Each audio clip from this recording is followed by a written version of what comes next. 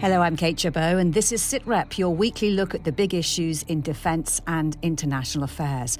This week, as America's war in Afghanistan ends, is the global policeman retiring?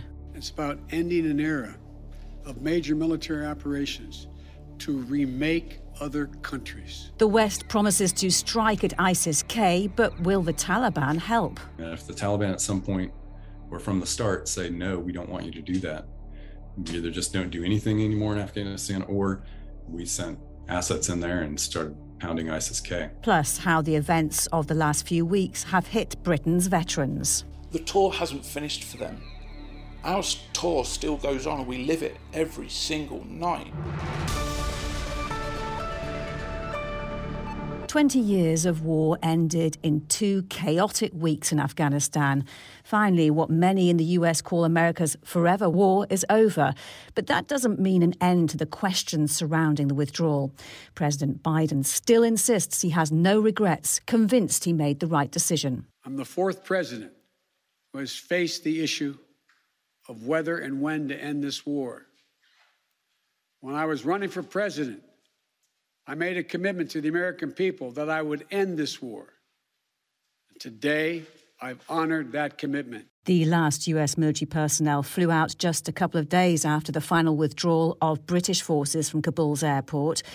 They leave Afghanistan's future not in the hands of its people, but the Taliban, 20 years after they were deposed. It is, says America's most senior military officer, General Mark Milley, a painful moment. These have been incredibly emotional and trying days, and indeed years.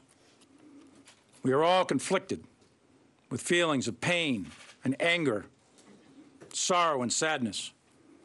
And one thing I am certain of, for any soldier, sailor, airman, or Marine and their family, your service mattered, and it was not in vain. He went on to call the Taliban ruthless, while also saying the US will have to work with them to defeat ISIS-K, the group blamed for last week's attack at Kabul airport. It's been operating inside Afghanistan for years, another security threat for the West to worry about, on top of the potential resurgence of al-Qaeda. Wes J. Bryant is a retired Master Sergeant and former attack controller in the US Air Force's Elite Special Warfare Branch. He told our reporter James Hurst about the complex relationship between the three groups. Interesting thing about, ISIS-K versus the other two is that they are enemies of ISIS-K. And in fact, ISIS-K is the enemy of the majority of the other terrorist groups out there that we call our enemies. And the reason is that unless every other group adheres to their strict version of Sharia law, to their version of the caliphate that they want to establish, any group that opposes that is their mortal enemy. In fact, ISIS-K started fighting the Taliban on the ground starting in 2015, 2016 in Afghanistan. What different aims do ISK, Al-Qaeda, and the Taliban have? ISK wants to establish that caliphate. That's the most extreme form of Sharia law that one can imagine, even more extreme than what we're seeing, the Taliban might be reinstituting in Afghanistan. The Taliban itself just wants Afghanistan. Al-Qaeda has many aims outside of Afghanistan, as we know. They're operating, all over the world, just like ISIS. They don't necessarily, though, have the intent of establishing a huge caliphate like ISIS does. Or their perception is the Western world has been oppressing the Middle Eastern world, especially the Islamic world, for centuries, and they want to reverse that. So now that the Taliban is back in power, will Al-Qaeda and ISK have a safe space in Afghanistan? I think it's very possible that Al-Qaeda might. We have seen reports that the Taliban had already been, all through last year, been maintaining relations with Al-Qaeda. Now, with ISIS-K, if there's anything good out of this whole development, is we know ISIS-K and the Taliban completely hate each other. They have been battling for years. Could we even see the US working with the Taliban to fight ISK? Yes, and that's where I think it becomes, for me, almost like a parallel universe. And if we don't end up doing that, if the Taliban at some point or from the start say, no, we don't want you to do that, then our other option is we either just don't do anything anymore in Afghanistan, or we do what we did in Syria. Regardless of what Assad wanted, we sent assets in there and started pounding ISIS-K. Who will be in charge in Afghanistan 5 years from now? I said when this kicked off that I have hope. I still have hope. I don't believe the Taliban are going to last long term. I don't think it's going to be ISIS-K. I think it's going to be, basically the resurgence of the Northern Alliance that we're seeing now, that's already been fighting against Taliban in the north.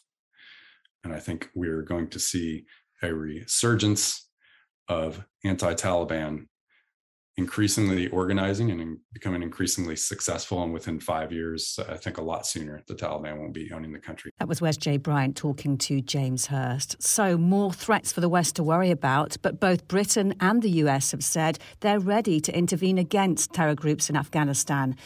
And President Biden insists the withdrawal makes no difference. We have what's called over-the-horizon capabilities, which means we can strike terrorists and targets without American boots on the ground, or very few if needed. We've shown that capacity just in the last week. We struck ISIS-K remotely, days after they murdered 13 of our service members and dozens of innocent Afghans. But how easy will it be to contain those threats from thousands of miles away? Well, joining me is Professor of Defence Studies Michael Clarke and also Dr. Alessio Patalano, Reader in East Asian Warfare at King's College London. Hello to both of you. Alessio Patalano, the US has bases in Qatar, Kuwait and the UAE. Presumably that's going to be where these over-the-horizon operations will come from.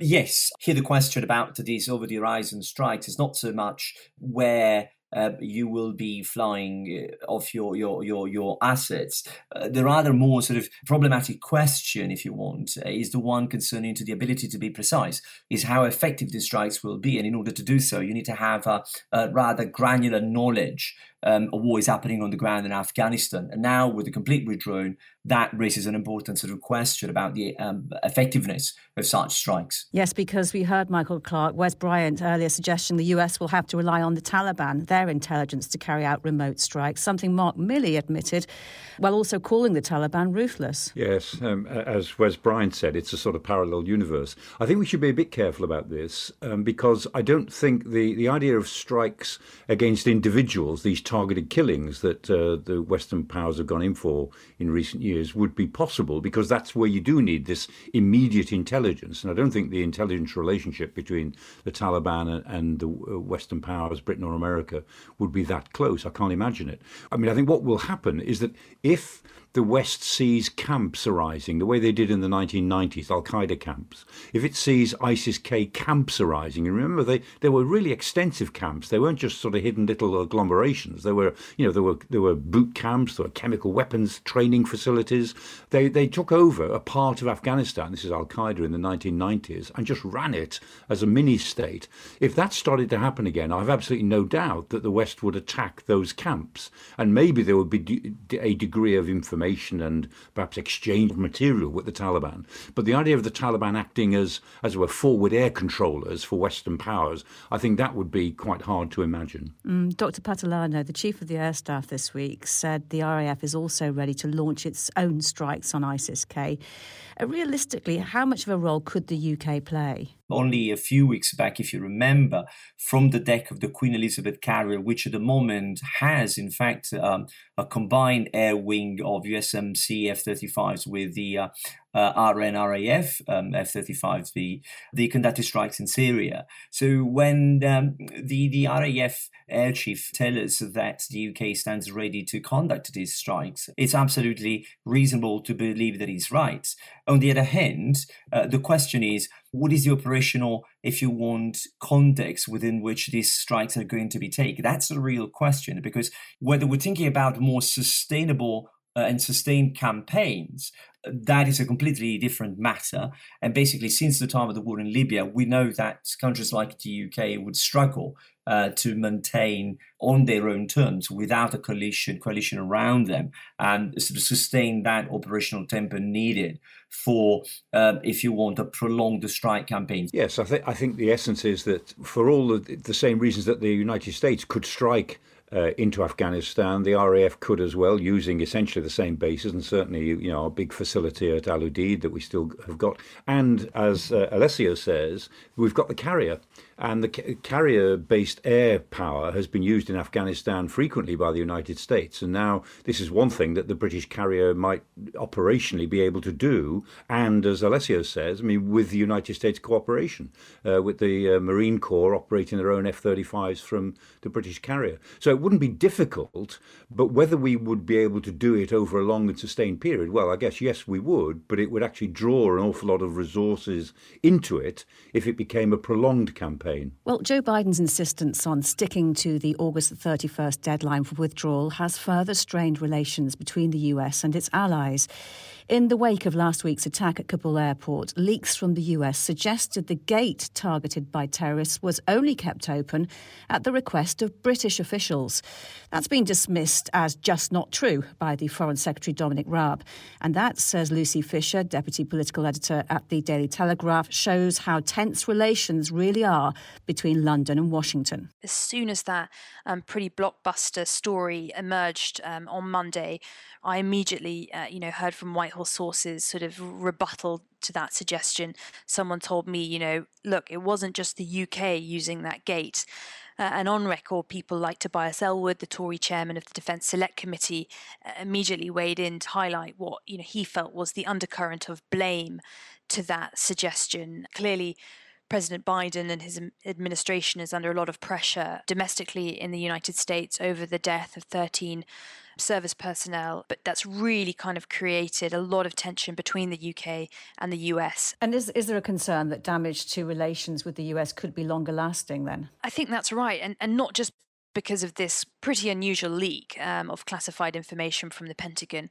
But I think there's just a sense that the US is behaving in a very unpredictable way. I'm thinking, of Joe Biden's speech on Tuesday night. Really, I think will be an epochal defining speech about, America no longer being the world's policeman. We must stay clearly focused on the fundamental national security interest of the United States of America. This decision about Afghanistan is not just about Afghanistan. It's about ending an era of major military operations to remake other countries. This sort of wider retreat from the world stage that we're seeing from the US, which is increasingly turning inward.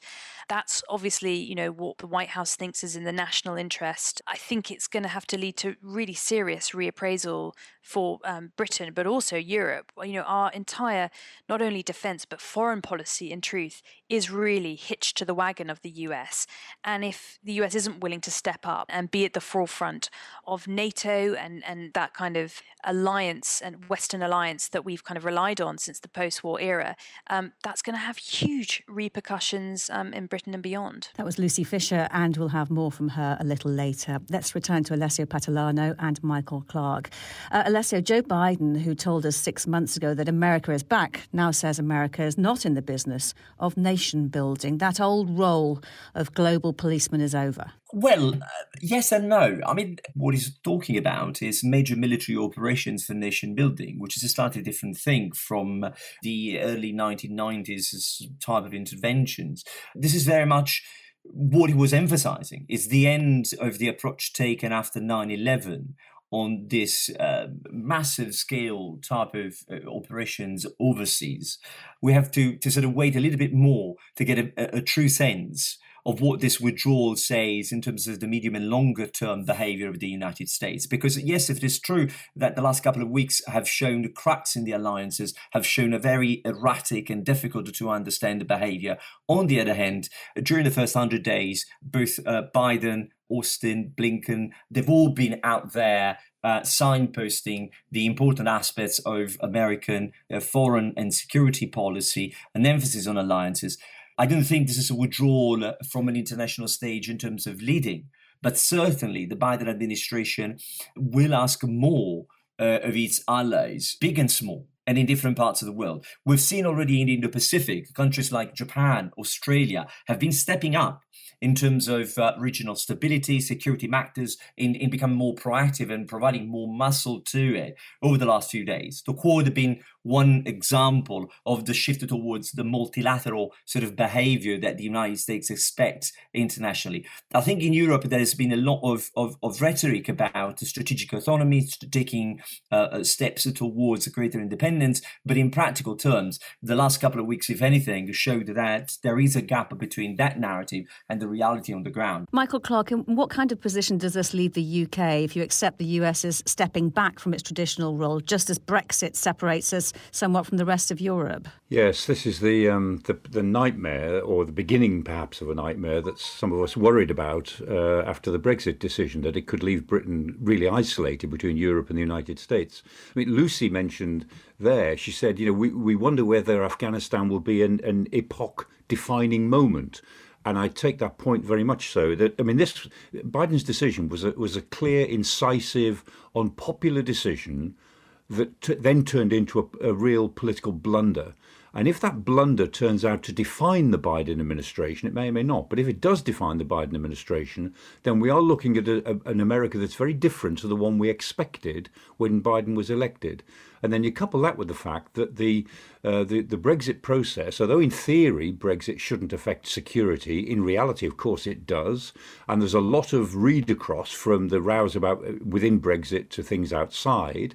And Peter Ricketts has made the point. He said that relations are so bad between Britain and its European allies that we will have to wait until there's a new generation of politicians on both sides before we can get back to a more grown-up set of relationships. So the fear is that between now and 2030, Britain may find itself genuinely isolated, not able to engage properly with its European partners, and struggling to stay close to a United States which is more Trumpist than we ever thought Biden would be. Now, we're not there yet, but Afghanistan has taken quite a big step down that road that some of us really feared 4 or 5 years ago. The Taliban's return to power has sparked celebrations amongst extremists in places like Syria, Somalia, Yemen.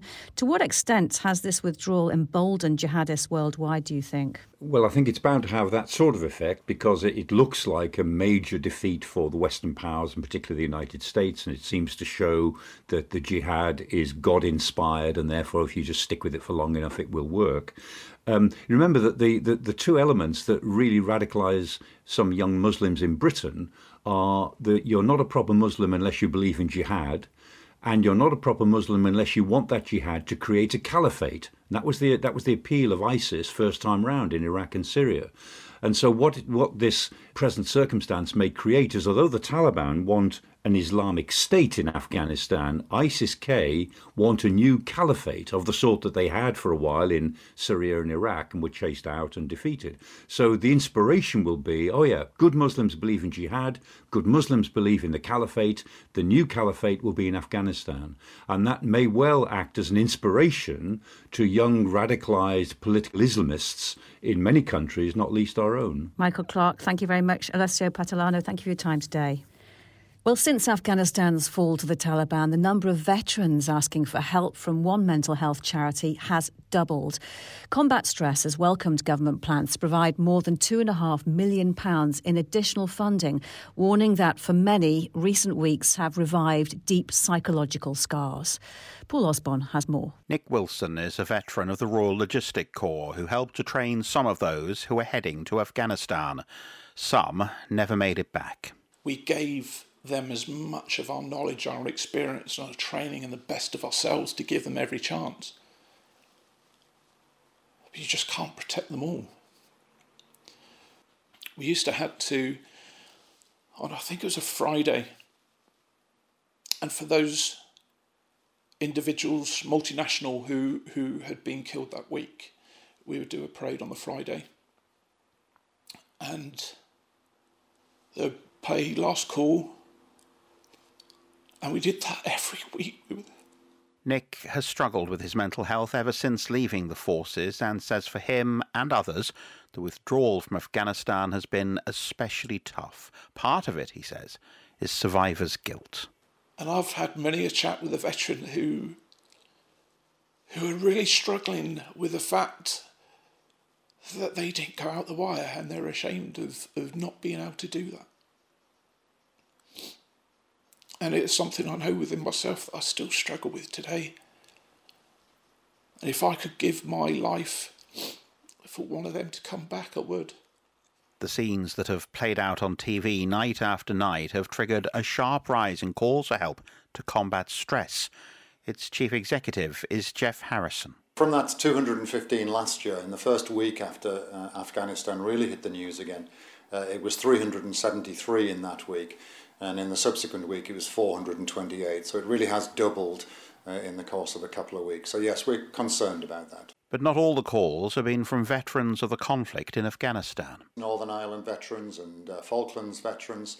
And thinking about it, I think there are probably a couple of reasons for that. One is just that whenever you see a war in the press, then it reminds you of the conflict you were in. But I think the other reason as well is that our veterans, or the military, is such a tight-knit community that when they're seeing what's happening to their colleagues who served in Afghanistan, they feel it personally.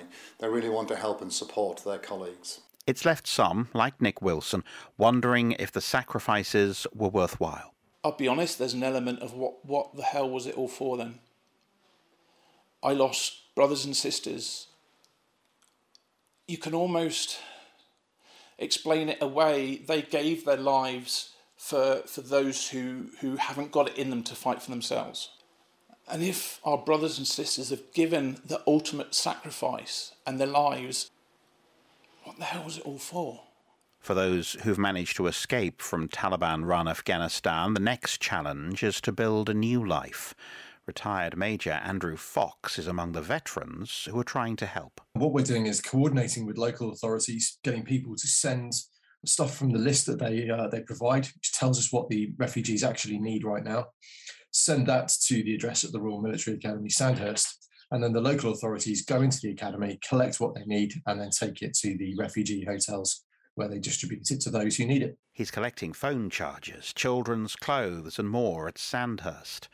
Other veterans have launched crowdfunding campaigns determined to do something to help. I think we feel a sense of responsibility.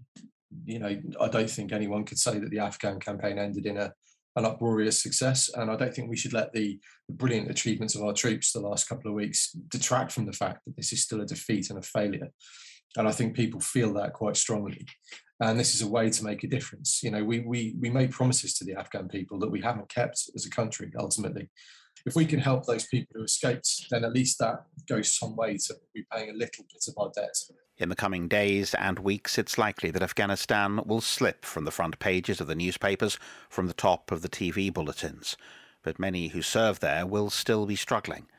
At Combat Stress, Jeff Harrison knows it's vital when they ask for help, someone is waiting. I've talked to veterans and they say exactly that. Even though they have served abroad, then the hardest thing they ever had to do, the bravest thing they ever had to do, was to pick up that call and say, I need help. Because that's not how they are wired. We still, unfortunately, have that stigma, the stiff upper lip. It's seen as a sign of weakness, and of course it's not. It's just a sign that something needs help. The tour hasn't finished for them.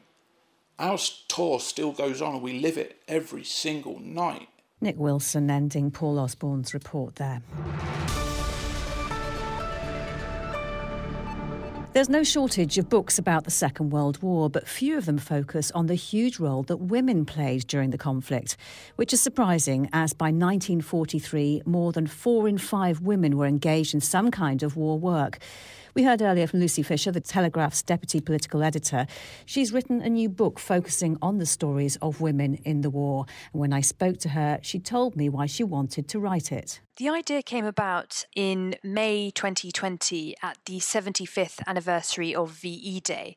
As I was writing a feature for that time at the Times about some of the women, it really made me realise that this generation, now in their mid-90s at the youngest, this really is the kind of the last phase left to capture some of the recollections and memories firsthand before it's too late. So I just felt that there was this sort of sense of urgency to the task. And the more I learnt, the more women of that generation I spoke to, the more I felt really impassioned to try and play some small part in putting women's contribution in the Second World War on the map, because I think the role of women has been too often overlooked. And most of these women would have been in their 20s, maybe even their teens during the war. And now, as you say, the youngest in their mid-90s, but their recollections were still so strong. Yes, that's right. And I was interested by that because some of the people who've made up the 10 women in my book, when I first approached them, they said that they were happy to speak, but they weren't, sure how much they could remember. And, within 5 minutes, we were just off on fascinating anecdotes and heading down kind of rabbit warrens of brilliant digressions. They were so young when they were given, in some cases, a great deal of responsibility. Did that change in the course of their lives? Yeah, I think it's really interesting. I was just struck, one of the women I spoke to, Marguerite Turner, joined the voluntary aid detachment as a nurse. She was enlisted on her 18th birthday and right away, had huge responsibility, both looking after, trauma patients, patients in the kind of last wasting stage of TB, but also the emotional responsibility of coping with death, of coping with having to, she was often dispatched to go and give the bad news to the families of some of the, the charges she was left looking after. And that's just such a huge thing for a teenager to have to do. Then I think of Jay Edwards, now 102 years old. She became a pilot in the Air Transport Auxiliary, and before the war she'd had only 2 hours of solo flying experience, and from that incredibly low base she went on to take the helm of more than 20 different types of aircraft during the war. That was a role that was, loaded with risk. 168 women took part as pilots in the ATA, of whom around 10% died, and I think that is a kind of an element of women's experience that is often underlooked too. Of course, they weren't, for the most part, in the frontline combat roles that men were, but that's not to say they didn't, face enemy attack. They weren't in the line of fire. But did their experiences during the war, did it change their lives? Or was it a case that once the war was over, they kind of went back to what they were doing before? Did you get a sense of that? I think it's a sort of a nuanced answer in the cases of most women. I think all of them felt that it had been really key to them personally in building a sense of self-belief. And I also think that society-wide, there is a sense that, it ushered in a new era of liberation. People didn't feel so constrained by sort of social constraints that apply to women. They didn't feel so bound by duty to their parents. And so I think it really is key, the kind of role it played in paving the way for the women's lib movement of the 1960s. We all know that the First World War was really key in opening the door to women gaining the vote, or at least the first tranche of women gaining the vote. But I think it's a little bit underlooked how the Second World War paved the way for later battles for equal pay, for equal opportunities, even rights for housewives. But many of the women I spoke to also talked of an anticlimax after the war. There was for many of them the sense that, particularly those who got married, started families, it wasn't that easy in the 1950s and 60s to kind of carry on and, completely capitalize on all the gains made during the war. So it's a bit of a mixed answer, really. And what was it like meeting and speaking to these women? Oh, well, it was just a phenomenal privilege. I must say that because of the fact that this book was mainly researched and written during COVID, I had to conduct most of the interviews remotely. But just a fascinating experience to speak to these women. And I just got the sense that at the age at which they are at, and the oldest woman in my book, Ina Collymore-Woodstock, is 103 years old, that there's really nothing left to prove, nothing left to lose. There was a real kind of raw honesty in the testimony that I collected. And just, speaking to someone like Catherine Drummond, who served in the Women's Air Auxiliary Force, she fell in love, she got married, her husband, a gunner in the RAF, died when his plane crashed off the coast of Italy while she was 8 months pregnant. And just, the raw emotional testimony that came from someone like her, kind of thinking back to all that kind of pain and suffering that she kind of went through as a young woman and how it kind of that shaped the rest of her life. I just felt really honoured that people were willing to kind of put their trust in me to sort of help tell their stories. Lucy Fisher and her book Women in the War is out now. And that's it for this week. My thanks to Professor Michael Clark and to all of my guests. You can keep in touch with us on Twitter. We're at BFBS SitRep, and at bfbs.com/sitrep. You can listen back to past programmes and find links to subscribe to the podcast. For now, though, from me, Kate Chabot, thank you for listening and goodbye.